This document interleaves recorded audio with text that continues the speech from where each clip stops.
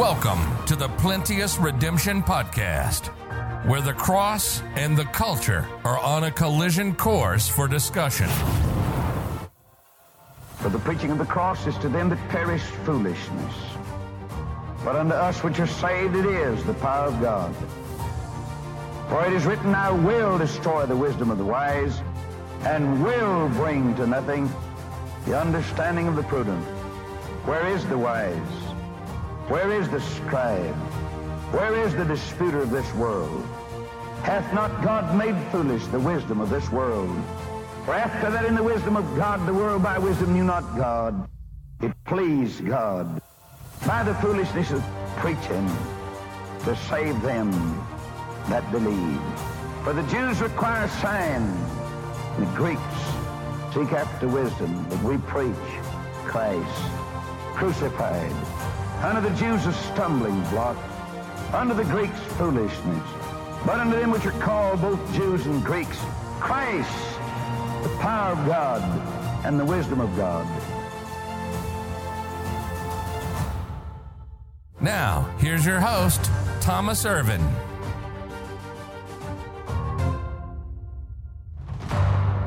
And then the last bit of good news. Our friend Jacob Rutledge is now the pastor of Walters Grove Baptist Church in Lexington, North Carolina. They voted this morning to receive him as their pastor. 95% voted yes. So I sent him a picture of my gun and said, tell me who the 5% were, and I'll go ahead and clean the church. I'll go ahead and fix the problem childs for you from the start. So then I asked him, I said, now, are you still going to be able to come in May for us lowly people? And he said he would love to. So the plan is for him to still come. So he was the pastor, just to get the full context, of Unity or Liberty? Unity Baptist Church in Amory, Mississippi. And during COVID, when we couldn't get to Uganda, we would drive from Salisbury down to Amory. It's about a 2-hour drive.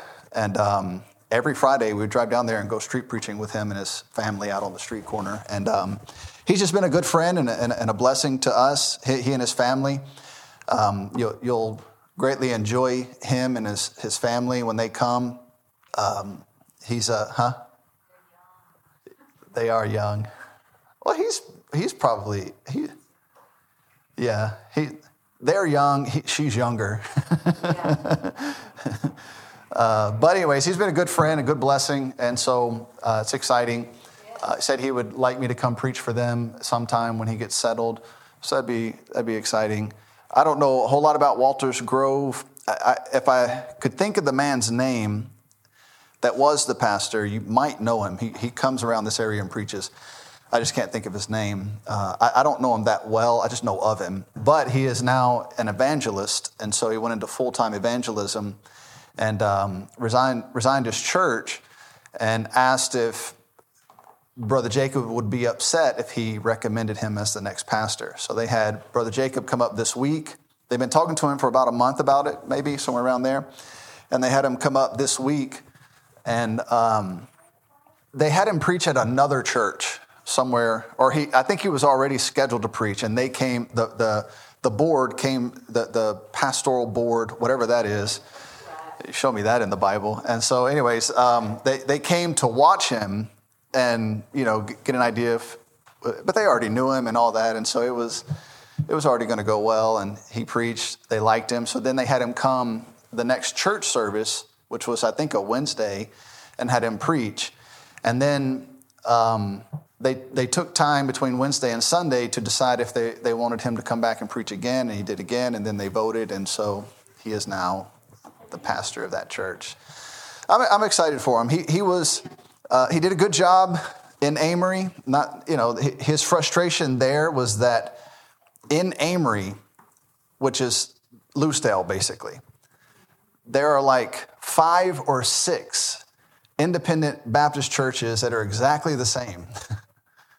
And so he felt like the church would never, it was just not going anywhere. And he gave it, he was going all out. He was doing everything he can. He was door knocking. He was street preaching. He was preaching in the prison. He was going to nursing homes. I mean, he was doing everything he could think to do. And the church just was not growing. And the people there were just not getting behind what he wanted to do. I mean, they loved their pastor and it was going well. They just, it just wasn't moving. And it's hard to do that in a town where there's 4 other churches just like you. And people can just bounce from church to church, or they've been at one for forever and don't want to go anywhere else. And so there wasn't a whole lot to draw from when it comes to, people coming to church. So anyways, he is now the pastor of that church. That's exciting. He is a blessing. Continue to pray for him and his family. You'll enjoy him when he comes. He's bigger than life. He's a young man that is just full of personality, and he's not. It's not that he's a showman. He's just really outgoing. Really, again, he is the definition of a social butterfly. He knows everybody, can talk for hours and hours and hours and hours. And in fact, you may not even know who this guy is, but so the first time I met him, we were in Mississippi. We were in Potts Camp, Mississippi. We happened to be on deputation at a church in Alabama. That pastor came over to a fellowship of some sort, at a pastor's fellowship at a church in Potts Camp, Mississippi.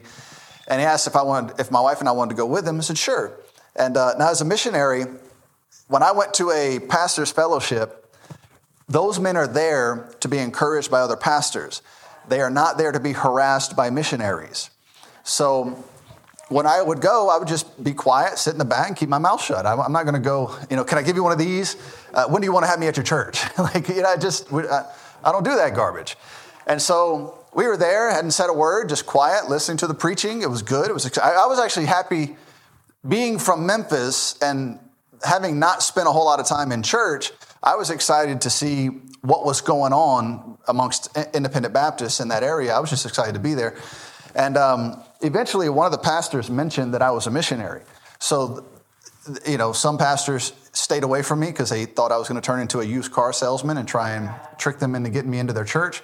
And other pastors came and introduced themselves and wanted to talk. Actually, Chris Hewitt was there. Do you guys know Chris Hewitt? Yeah, he was there at that time. He is now a pastor in Georgia. Yeah, took over his dad's church in Georgia. So that just happened in the past couple of weeks. And so he's a pastor there now. Anyway, so Jacob Rutledge comes and introduces himself to me. And he said, do you mind if I get a prayer card? And I said, well, I have one in the car I could get for you. And he said, what kind of missionary doesn't carry prayer cards on him? And I said, the kind who's not trying to sell himself. And he said, okay, I would like to have you at my church. So from that point on, we became friends and would talk and spent good time together and got to help each other with the Bible, and just been a blessing, been a good friend. His wife's been good to us. She takes pictures for us. She's a very good photographer. So we'll start in 1 Corinthians 12. And this evening, we're going to talk a little bit more about the body and the bride of Christ. 1 Corinthians 12. And we'll read verse 13 again, just to get our minds going in that direction. 1 Corinthians 12 and verse 13. For by one Spirit are we all baptized into one body. We've been talking about this body. And we understand from last time that body is the bride. That body is the church. All right, so that when people say, well, what is the church? Well, this local assembly is not the church. It's just where members of the church meet. And so the body and the bride of Christ, they are pictures, examples, or types of the actual church, which is the body of Christ. He shed his blood for it. He died for it. He's the head of that body. I'm not the head as the pastor. I might be responsible for leading a local assembly, but I have no responsibility over the body of Christ. That belongs to its head. Jesus Christ is the head. Now, if I came to you and said, your body is under my leadership now. I mean, well, Not till you dislodge it from this head, it's not. And if you do that, you might not want it anymore. So we're talking about the body in general terms, which is composed of all believers who have trusted in the death, burial, and resurrection of Jesus Christ. And that's what we're trying to settle in our hearts and minds as to what that is. So for by one Spirit are we all baptized into one body. There's only one body. The Bible made that very clear last time. Whether we be Jews or Gentiles. Well, that solves that problem. So should we preach to Jews or Gentiles? Which one? Yes, both. All right, Jews can be detached from what they are in the flesh if they will trust in Jesus Christ, and the Holy Spirit will baptize them into the body of Christ. So they will no longer be recognized as a Jew. They will be members of the church of God. A Gentile, which Gentile? All of them. White ones, black ones, Asian ones, I mean, you name it. Whatever your culture is, whatever your background is, you don't want to leave this life, you don't want to die and step out into eternity and stand before God in what you are in your flesh. That'd be very bad. You're going to be summarily judged and cast into hell. That's not going to go well for you. What you want to do is stand before God as a member of the church of God. And the only way to become a member of the church of God is to trust in the death, the burial, and resurrection of Jesus Christ. He is the Savior of the body. So the only way to get from A to B, to get from what you are in your flesh into the body of Christ, is through salvation. The Holy Spirit baptizes you into the body and makes you a member of the body, which is the church. And it says that, there's just no question about that as you go through the Bible. It's very clear. And so whether Jew or Gentile, whether we be bond or free, well, that doesn't matter either. And we talked about that this morning in Romans 1. The Apostle Paul can send a letter into Rome, the most powerful city in the world, and whether you're bond or free, if you're in the house of Caesar, or if you're in the lowest pit of their prisons, you get the gospel, it can change you. And it'll change you in a way far better than your temporal situation. And so bond or free, that doesn't matter.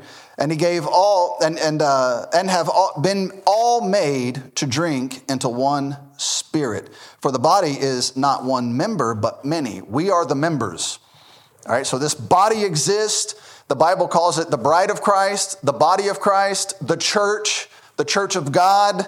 Those are all valid monikers from the Bible for what we're talking about. All right, now this is all separate from the local assembly, which we'll talk about in future lessons. The local assembly is where members of the body meet together and carry out the responsibilities of a local church. That's a whole different matter, and we'll talk about that in the coming weeks and try to make sure we're all on the same page with those things as well. All right, but this one body, the baptism of the Spirit, places believers into the body and bride of Jesus Christ, also known as the church. Therefore, the body is self-propagating, which is interesting. Your body can't grow itself, but the body of it, you stuff enough. That's all. Never mind. Get that idea out of your head. Let's just stay focused on spiritual things. Don't look at me like that. That's not helping. Brother Nathan is antagonizing. He's urging me on. The body of Christ reproduces itself. Members of the body can go and preach to people who are not members of the body, and they can trust in Jesus Christ and become members of that body. All right, so it's a self-propagating living organism. That's what the body of Christ is. What does that mean? It's an incredible thing. It's a miraculous thing that only God can do. Don't beat your head up over it. Just go with it. God's right. So the body is self-propagating, and as we preach the gospel to lost souls, they trust in Christ and become members of that same body. As we become members of the body, through the baptism of the Spirit, that same Holy Spirit endows us with gifts so that we can minister to the body. All right, now you thank God for your liver, right? Now, that your liver is a member of the body. Brother Hoyt's had a time with his heart. Well, we all thank God we've got one. But it doesn't just exist. I mean, what if your heart acted like members of the body of Christ and only showed up and did what it was supposed to do like members of the body of Christ? How well would that go? All right, now, you are a member of this body, but you're supposed to be a functional member of the body. And the moment the Holy Spirit washed you in the blood of Jesus Christ and baptized you into the body, he endowed you with gifts. And you are supposed to exercise those gifts and minister to the body of Christ. Everybody doesn't have the same gift. God gave everybody a different gift. And in some way, you are supposed to be a blessing to the body. Just like when my legs function like they're supposed to, and when my arms function like they're supposed to, they can be a blessing to the body. They can do things. They function. They work. Well, you're not supposed to be a malignant member of the body of Christ just hanging around. Like, what's that thing hanging off your neck? I don't know. It doesn't do anything. It's just here. That's not acceptable. You wouldn't want that in your body. Well, why would you think Christ wants that in his body? All right, so the moment we get saved, we're endowed with gifts. The Lord puts us in the body, and we become members of the body of Christ. And from that point on, our aim is to minister to the body of Christ and to preach the gospel to the lost world. Those are our two main responsibilities after we trust in Jesus Christ. You didn't get saved to just sit around and do nothing or go back to whatever the Lord saved you out of. You got saved to be a productive member. Look at Ephesians chapter 4. Ephesians 4, verses 11 through 16. And he gave some apostles and some prophets and some evangelists and some pastors and teachers. Why? Why were those given to the body? Verse 12, for the perfecting of the saints, for the work of the ministry, for the edifying of the body of Christ. Now, why were those gifts given? Because the body of Christ needs edification, and the men given those gifts are responsible to provide that edification. That's why we put so much stake in a pastor. But notice the connection here back in verse 11, pastors and teachers. Now, every other title or whatever is listed there is separated by a comma, except pastors and teachers. The pastor is responsible to teach the Word of God. The Word of God is used to build people up. It's used to build the church. And so if you're going to be a pastor, you have to be a pastor and a teacher. They come together. They're linked together. You don't get to separate them and say, well, I don't teach, I just pastor. Well, that makes no sense whatsoever. That's like saying I'm a police officer who doesn't arrest people. How does that work exactly? And so, well, we see how it works. You look in cities where they're not allowed to arrest people and things just go wild. Well, you look at a church where the pastor doesn't teach, and I guarantee you things are going wild. Things are happening that should not be happening in that church. And so the purpose of these gifts was for the perfecting of the saints, for the work of the ministry, and for the edifying of the body. Look at verse 13. Till we all come in the unity of the faith and the knowledge of the Son of God unto a perfect man, under the measure of the stature of the fullness of Christ. So when is my job done? When is your job done? Well, it'll be done when we measure up to Christ. Yeah, when you can say the body finally measures up to its head, then you can say, okay, I'm done. I can retire. Until then, we got work to do. There is no taking a break. There's no slowing down. There's no backing off. There's no quitting. Until the body has reached the stature of the fullness of Christ, then we got a lot of work to do. Verse 14, that we henceforth be no more children, tossed to and fro and carried about with every wind of doctrine, by the sleight of who? Men.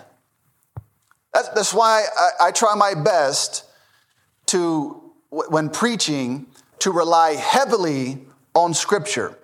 Verse after verse after verse to show you the ideas that are coming out of my mouth, because I don't want you tossed to and fro by another doctrine from another man. I want you to see it in the Word of God. I want the Bible to convince you. If I convince you, somebody else can come along and convince you otherwise. But if you see it in the Word of God, it's hard to move you. When you can open the Bible and demonstrate to somebody what you claim to believe, and they say, no, it's this other way, and you say, well, show it to me. And they can't, then you say, well, I'm staying right here. There's nowhere for me to go. You're trying to toss me right now with another wind of doctrine, and I'm not doing it. I'm not going. I'm on solid ground. I know what the Bible says about what I claim to believe, and as long as I know that, it's going to be real hard for you to move me, and I plan to keep it that way. I'm not going anywhere, Lord willing, Lord helping me. And so, back to verse 14, that we henceforth be no more children. And so God says, if you're tossed around and don't know what you believe, you're like a child. I mean, you can convince children of just about anything. Except maybe Bethany. She may not. She's hard to convince. But she questions things. She pays close attention. And she's listening and when you think she's not listening. And will suddenly pop in with a question and you're like, what? I didn't think you were paying attention to anything we were saying. And so we have to be careful with that one. Tossed to and fro. You're not supposed to be tossed to and fro. You're supposed to be standing on solid ground. And so when the winds come, because you're grounded and rooted in the Word of God, the winds don't move you. And they're going to come. Man, the fads and the doctrine that come blowing through this world, it's ridiculous. And carried about with every wind of doctrine by the sleight of men. All right, so when another wind of doctrine blows through, guess what that is? It's a sleight from men. It's someone trying to deceive you. It's someone trying to move you. And cunning craftiness. Now, you all know that's like a used car salesman trying to sell you an overpriced piece of junk. It's cunning craftiness. They're trying to trick you into believing something. They're trying to convince you to believe something, and they have to use craft to do it, whereby they lie in wait to deceive. Now, this is how it's going to happen. Somebody will start coming to this church. I guarantee you it's going to happen. They're going to be so excited to be here. They're going to dress like us. They're going to sing the hymns that we sing. They're going to look like us, act like us. And the whole time, that man's sitting in the back of the room looking at who he can take aside and start spreading doctrine to. He's a wolf in sheep's clothing, and he's looking for somebody that he can devour. And then once he gets that one, he'll go get another one. And when he gets that one, he'll go get another one. He'll just start picking sheep off. And then by the time I find out about it, because he's not going to come talk to me, then I'm going to have to deal with him and 4 or 5, 6 people or families that he's gotten to before the word finally got to me that we have a wolf devouring sheep in our congregation. And that's the way it always happens. He's not going to come up here to me and say, Pastor, I got an idea. I've got some doctrine from the Bible I'd like to talk to you about. No problem. Let's sit down and talk about it. That's not what he's going to do. He's going to go to one of you and start whispering in your ears. He's going to start calling you outside of church and saying, well, I know that pastor said this on Sunday, but have you thought about this? Have you seen this? Have you seen that? Let me, there's so many things I'd like to show you in the Bible. And so they're going to sneak around and try and push what they believe into the congregation and steal away disciples one after another until finally the church is split or torn or the pastor is run out of town. And there's an entire group from Arizona. That's their entire prerogative. That's what they do. They go looking for churches that they can take over.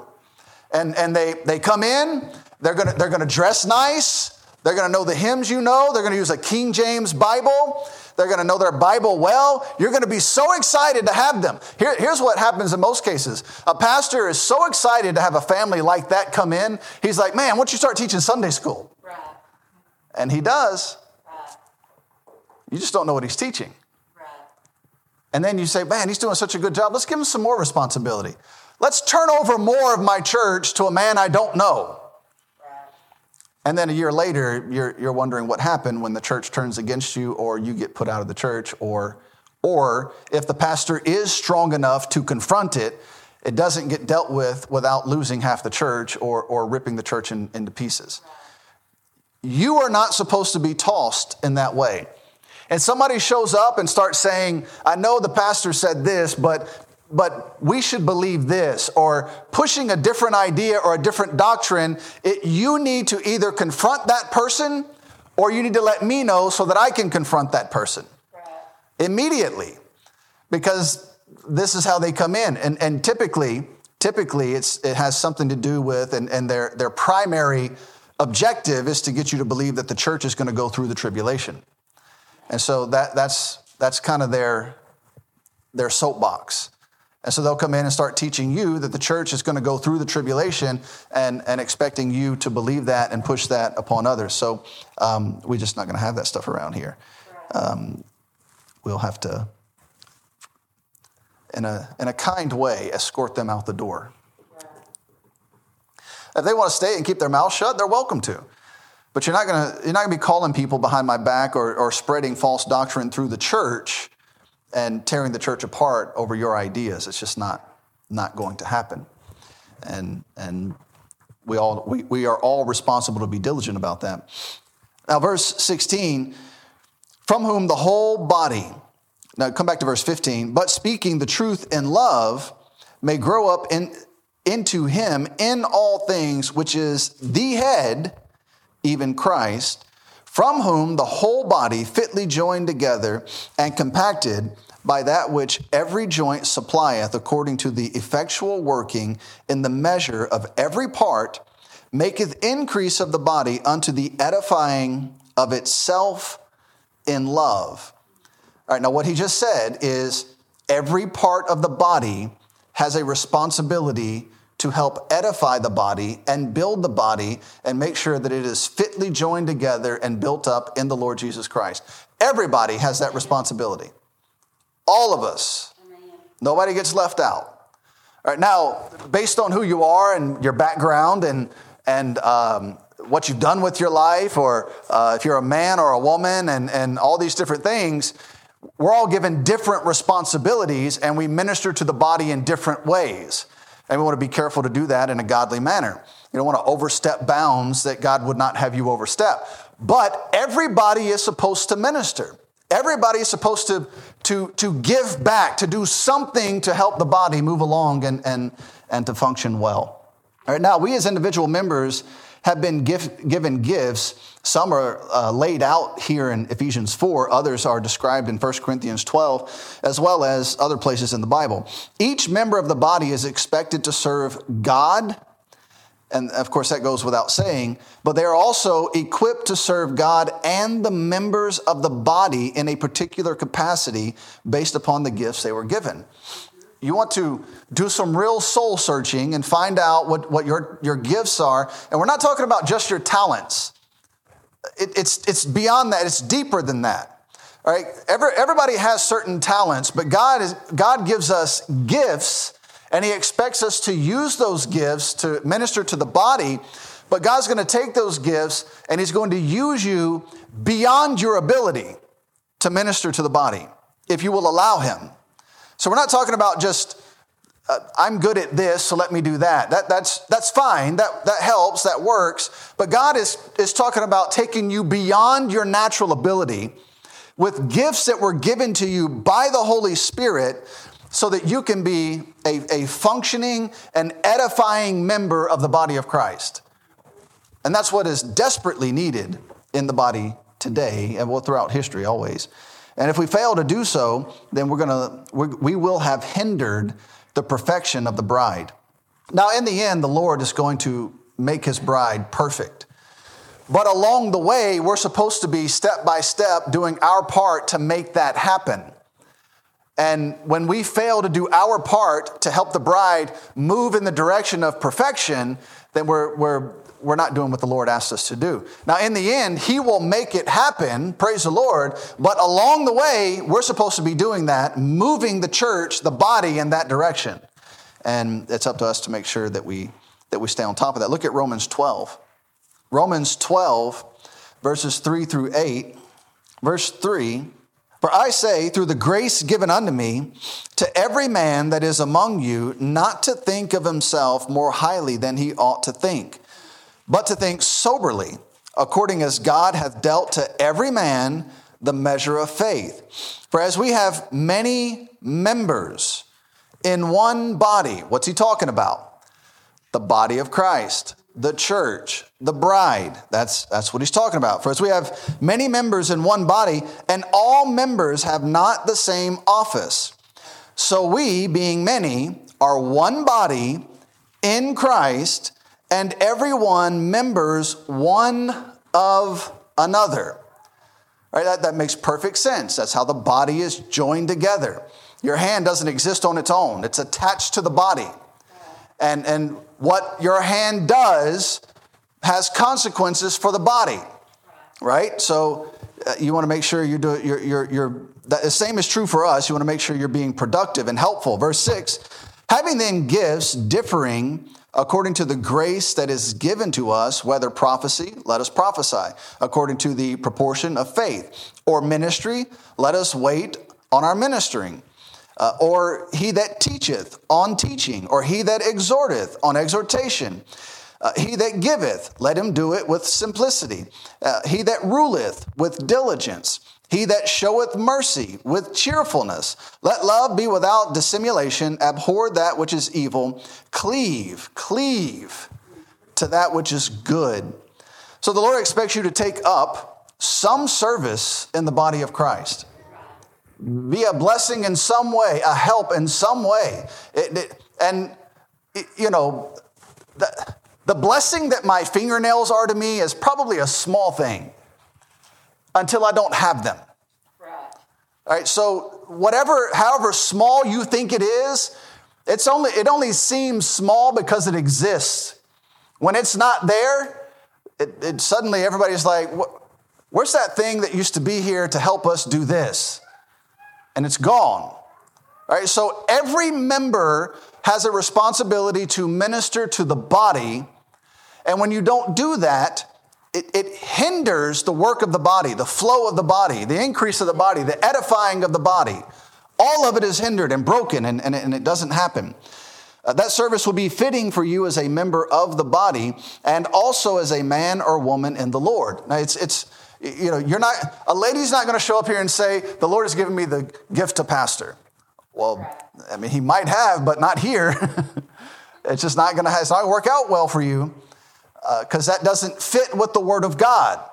So when he gave you a gift so that you can minister to the body, it's going to be in line with who you are, where you came from, all those wonderful things. Now, God wants you to take up that gift and let him use it in a supernatural way. It's up to you to allow the Lord to do that, to go beyond your ability.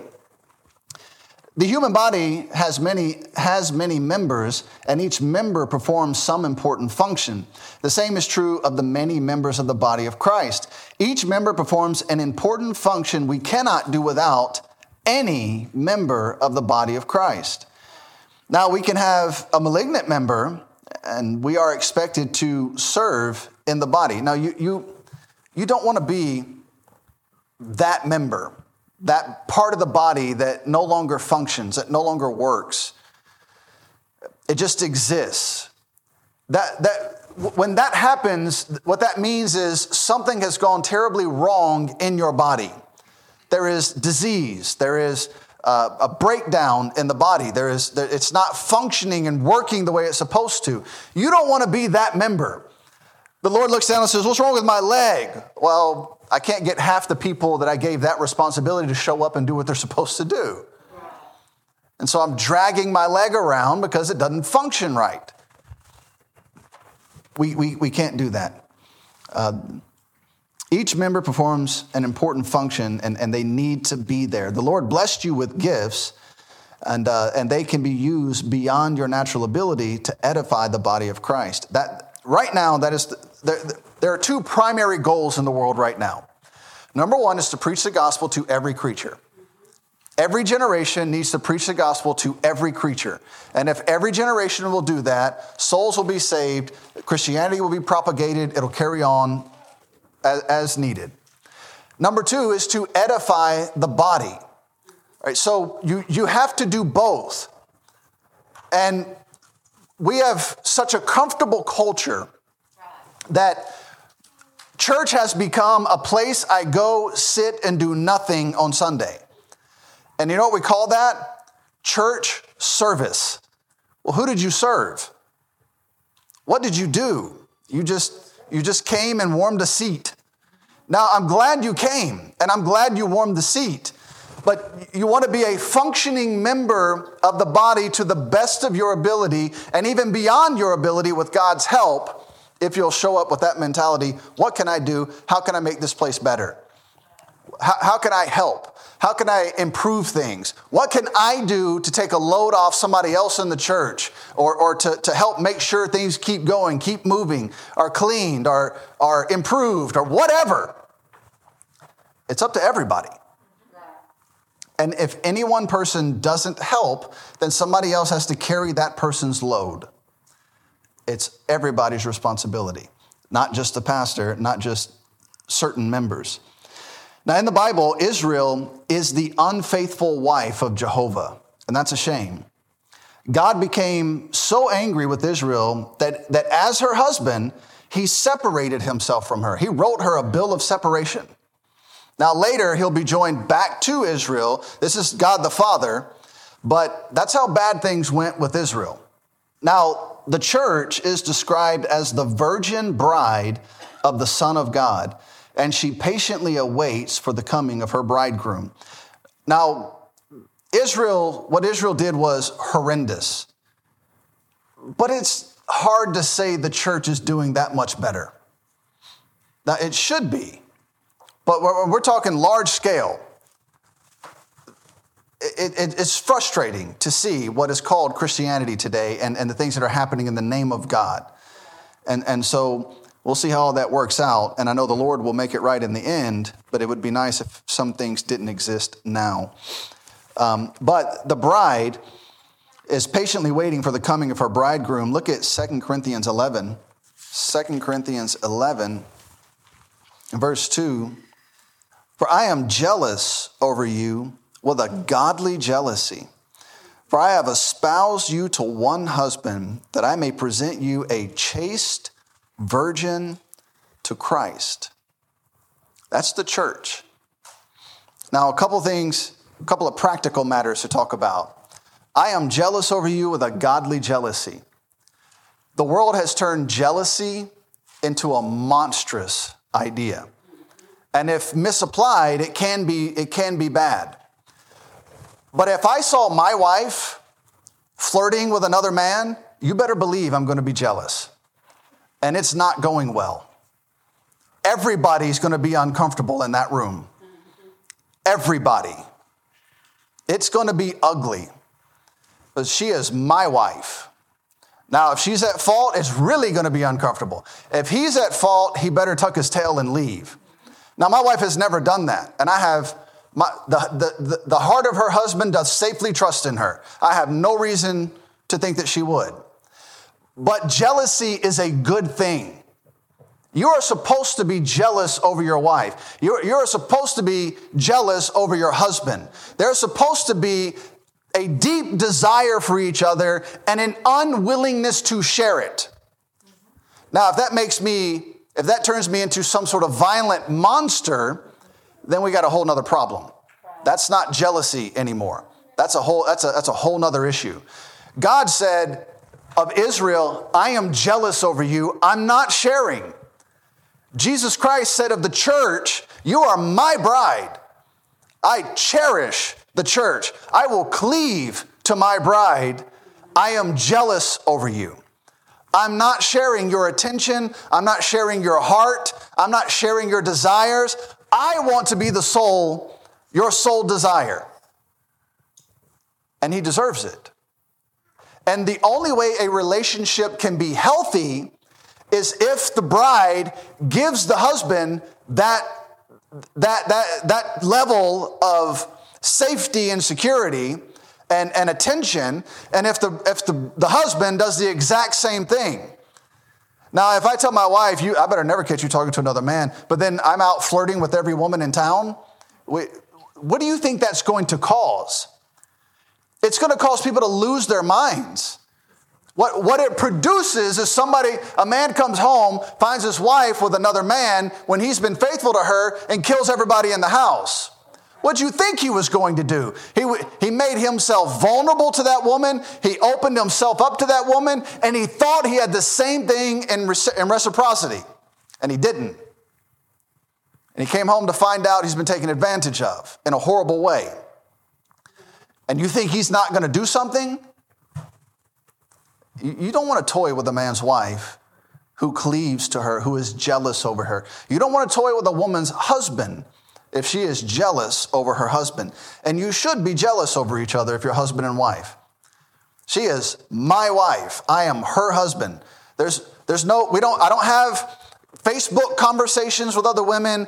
Other women don't call me and we talk on the phone and just hang out on the phone. What is wrong with you?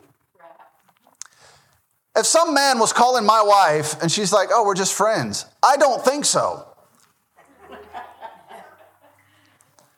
It's never happened and never will, because we are dedicated to each other.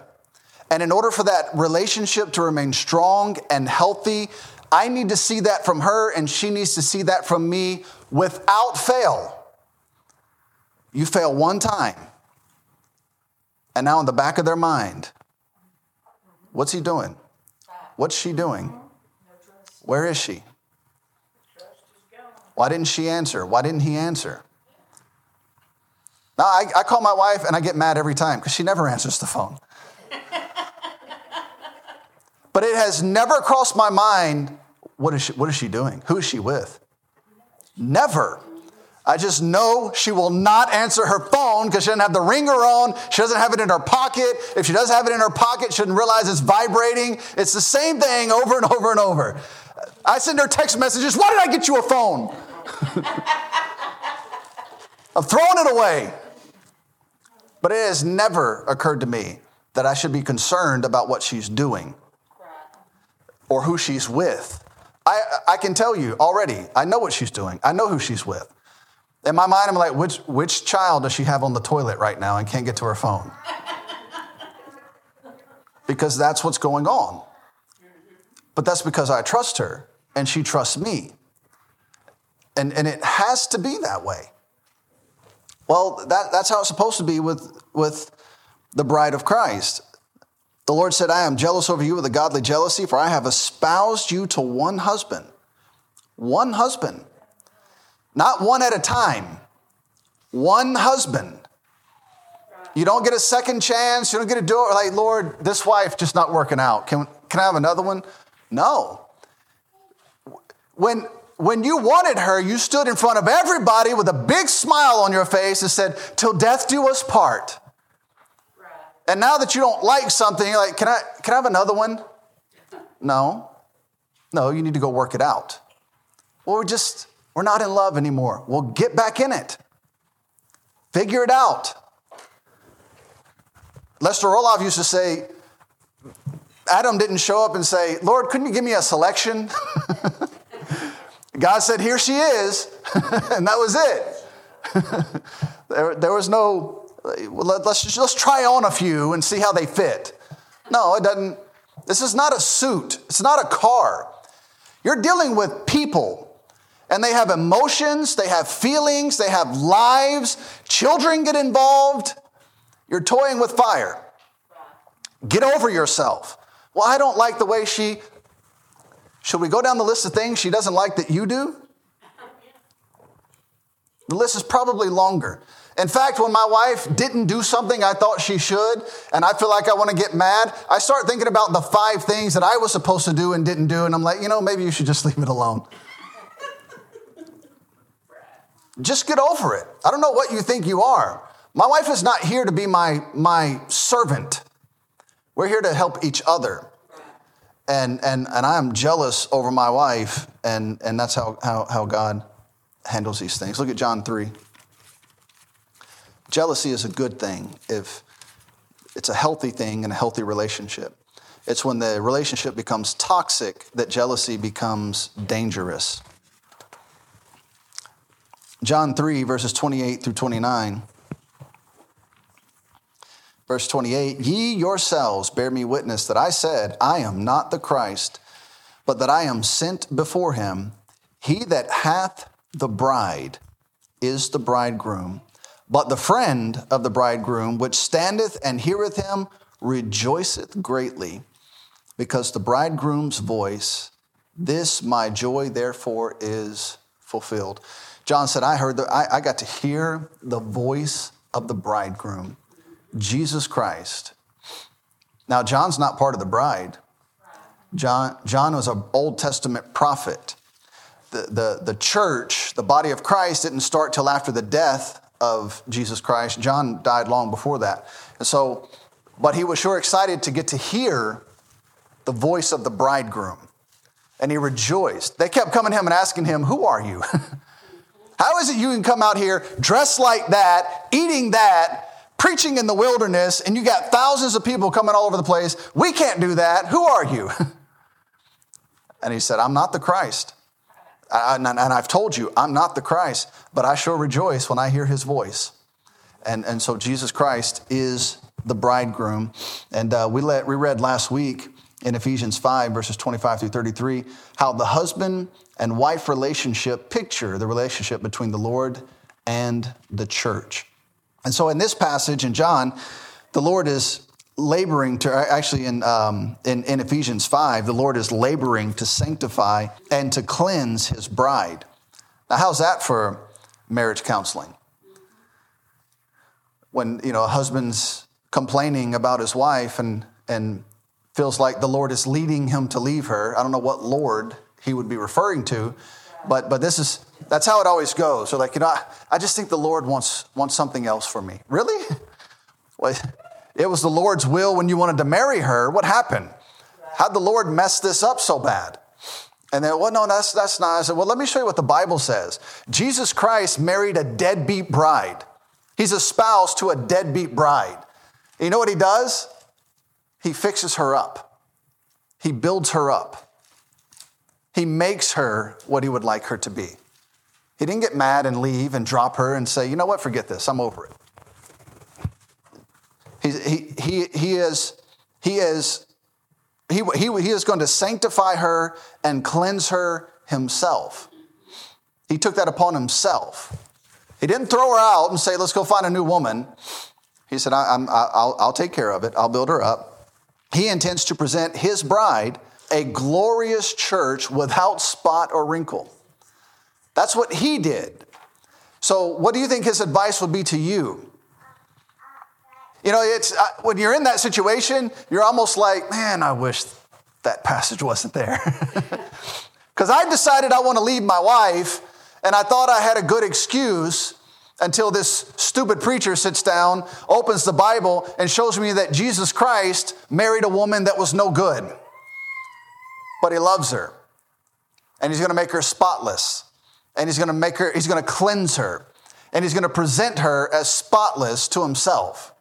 And then in Revelation, do I have that in this passage? I think so. Yeah, I think we're going to read it in a moment. But in the book of Revelation, it says the bride hath made herself ready. The same bride you cleansed, the same bride that you made spotless, and then in the end, you give her the credit. That's marriage. That's how it works. You don't get to just complain about the other person. You're not Jesus. All right, so the bride has one major problem. The bride doesn't get to complain about her bridegroom. I mean, he couldn't be any more perfect. But the bride has lots of problems. And the bridegroom says, you know what? I'm going to take care of those problems. I need you to work on it for now, but in the end, I'm going to perfect you before I present you to myself. And then after he does all that, he says, look at my bride who made herself ready. That's the way a relationship's supposed to work. He didn't say, look at my bride. You wouldn't believe what I had to do to get this woman ready. Which is what men do today and what women do today. Somebody sent me some video the other day of this woman. She's secretly recording her husband while he's building a deck for her and complaining that he's privileged and wish she could have his privileged position in life. But that's how people treat each other today. I'm a victim. He should treat me better. No, you married him. Serve him. You married her. Take care of her. Yeah, but you don't know what she does. Doesn't matter. Within limitation. If he's beating you, then we need to talk.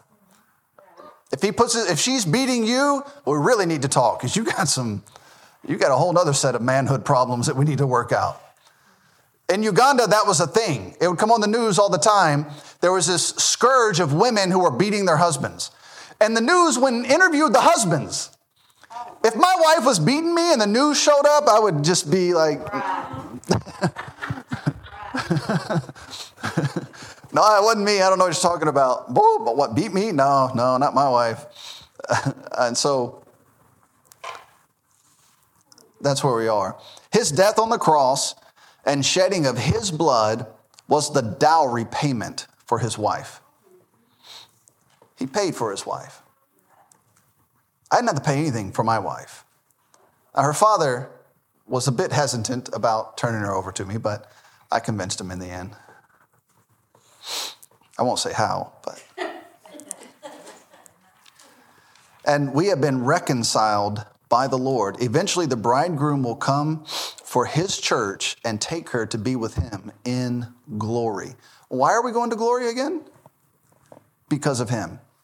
Why do we have a mansion waiting in heaven? Because of him. Why do we, as unclean things, have this wonderful future to look forward to? Because of the bridegroom. And at no point have we lived in such a way as to earn it, or to own it, or to be. He doesn't owe it to us. He just loves his bride and wants to take care of her.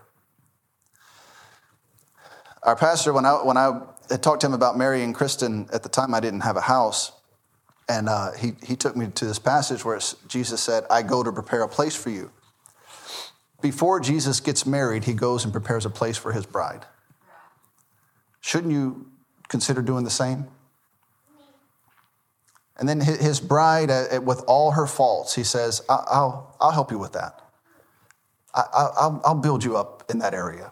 I'll strengthen you in that area. I'll cleanse and clean that area. I'll do everything I can to help you and present you to me, a blameless, cleansed, washed, spotless bride to myself. And then I'm going to give you the credit for it.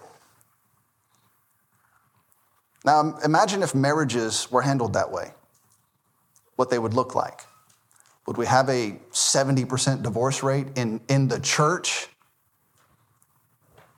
How can that be? That's because of weak men, weak pastors, people who refuse to lead and direct and to confront problems. They allow things to linger. They cower under the problems, and they don't handle them. They don't take care of them. They just let it spiral out of control. And we can't have that. Look at Revelation 19. This will be our last stop. Revelation 19, verses 6 through 9. Verse 6. And I heard, as it were, the voice of a great multitude, and as the voice of many waters, and as the voice of mighty thundering, saying, Alleluia, for the Lord God omnipotent reigneth.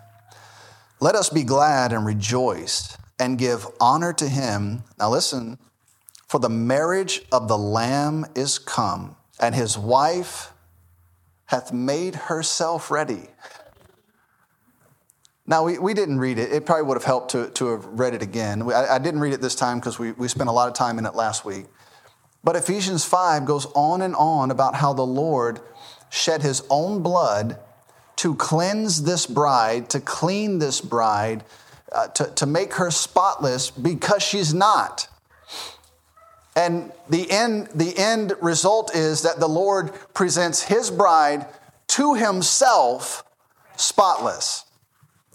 And here we are at the marriage of the Lamb, and it says the bride hath made herself ready.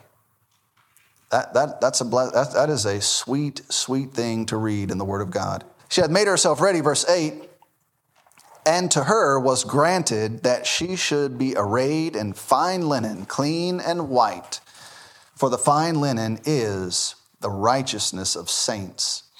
And he saith unto me, right, blessed are they which are called unto the marriage supper of the Lamb. And he saith unto me, these are the true sayings of God. It's a true saying of God that you and I are going to be presented to Jesus Christ as a chaste virgin ready for marriage. That's going to be an exciting day. The Lord will celebrate with his bride in heaven just before we return with him to establish his kingdom on earth.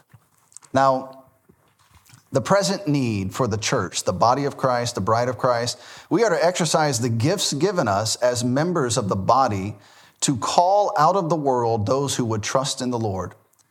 This helps to form the body of Christ, and we have a part in that. Christ prophesied that he would build his church. And the Apostle Paul likened the church to a building being built with lively stones. We play a part in this building, the body, the bride, the church. And we do that by going into all the world and preaching the gospel to every creature. Remember, God said that the saved man can plow, he can water, he can sow, he can break up the fallow ground, but only God can give the increase. We, as the body, play a part in this process, but we rely upon God to give the needful increase. But if you don't sow, there will be no increase. If you don't plow, there will be no increase. If you don't water, there will be no increase. That's our part. I'm going to make sure we're doing that as the body of Christ. All right, let's pray. Thank you, Lord, for being so good to us. Thank you that we could be here at a time where we get to be a part of this body. And there's so much to talk about, so much to know about the future of the body and the wonderful things you have in store for us simply because we trusted in Jesus Christ. Lord, we're so thankful we get to be a part of that. Please help us to honor you, to glorify you. Help us to do all we can, Lord, to proclaim the name of Jesus Christ to this lost and dying world. And we do it all for your honor and for your glory. In Christ's name we pray. Amen. We hope you enjoyed this podcast. You can learn more about our ministry by visiting www.plenteousredemption.com. You can hear more Plenteous Redemption podcast audio at www.plenteousredemption.media. Please comment below if this podcast has been a help to you. Also, inform us of future topics that would interest you. Thank you again for listening to the Plenteous Redemption podcast.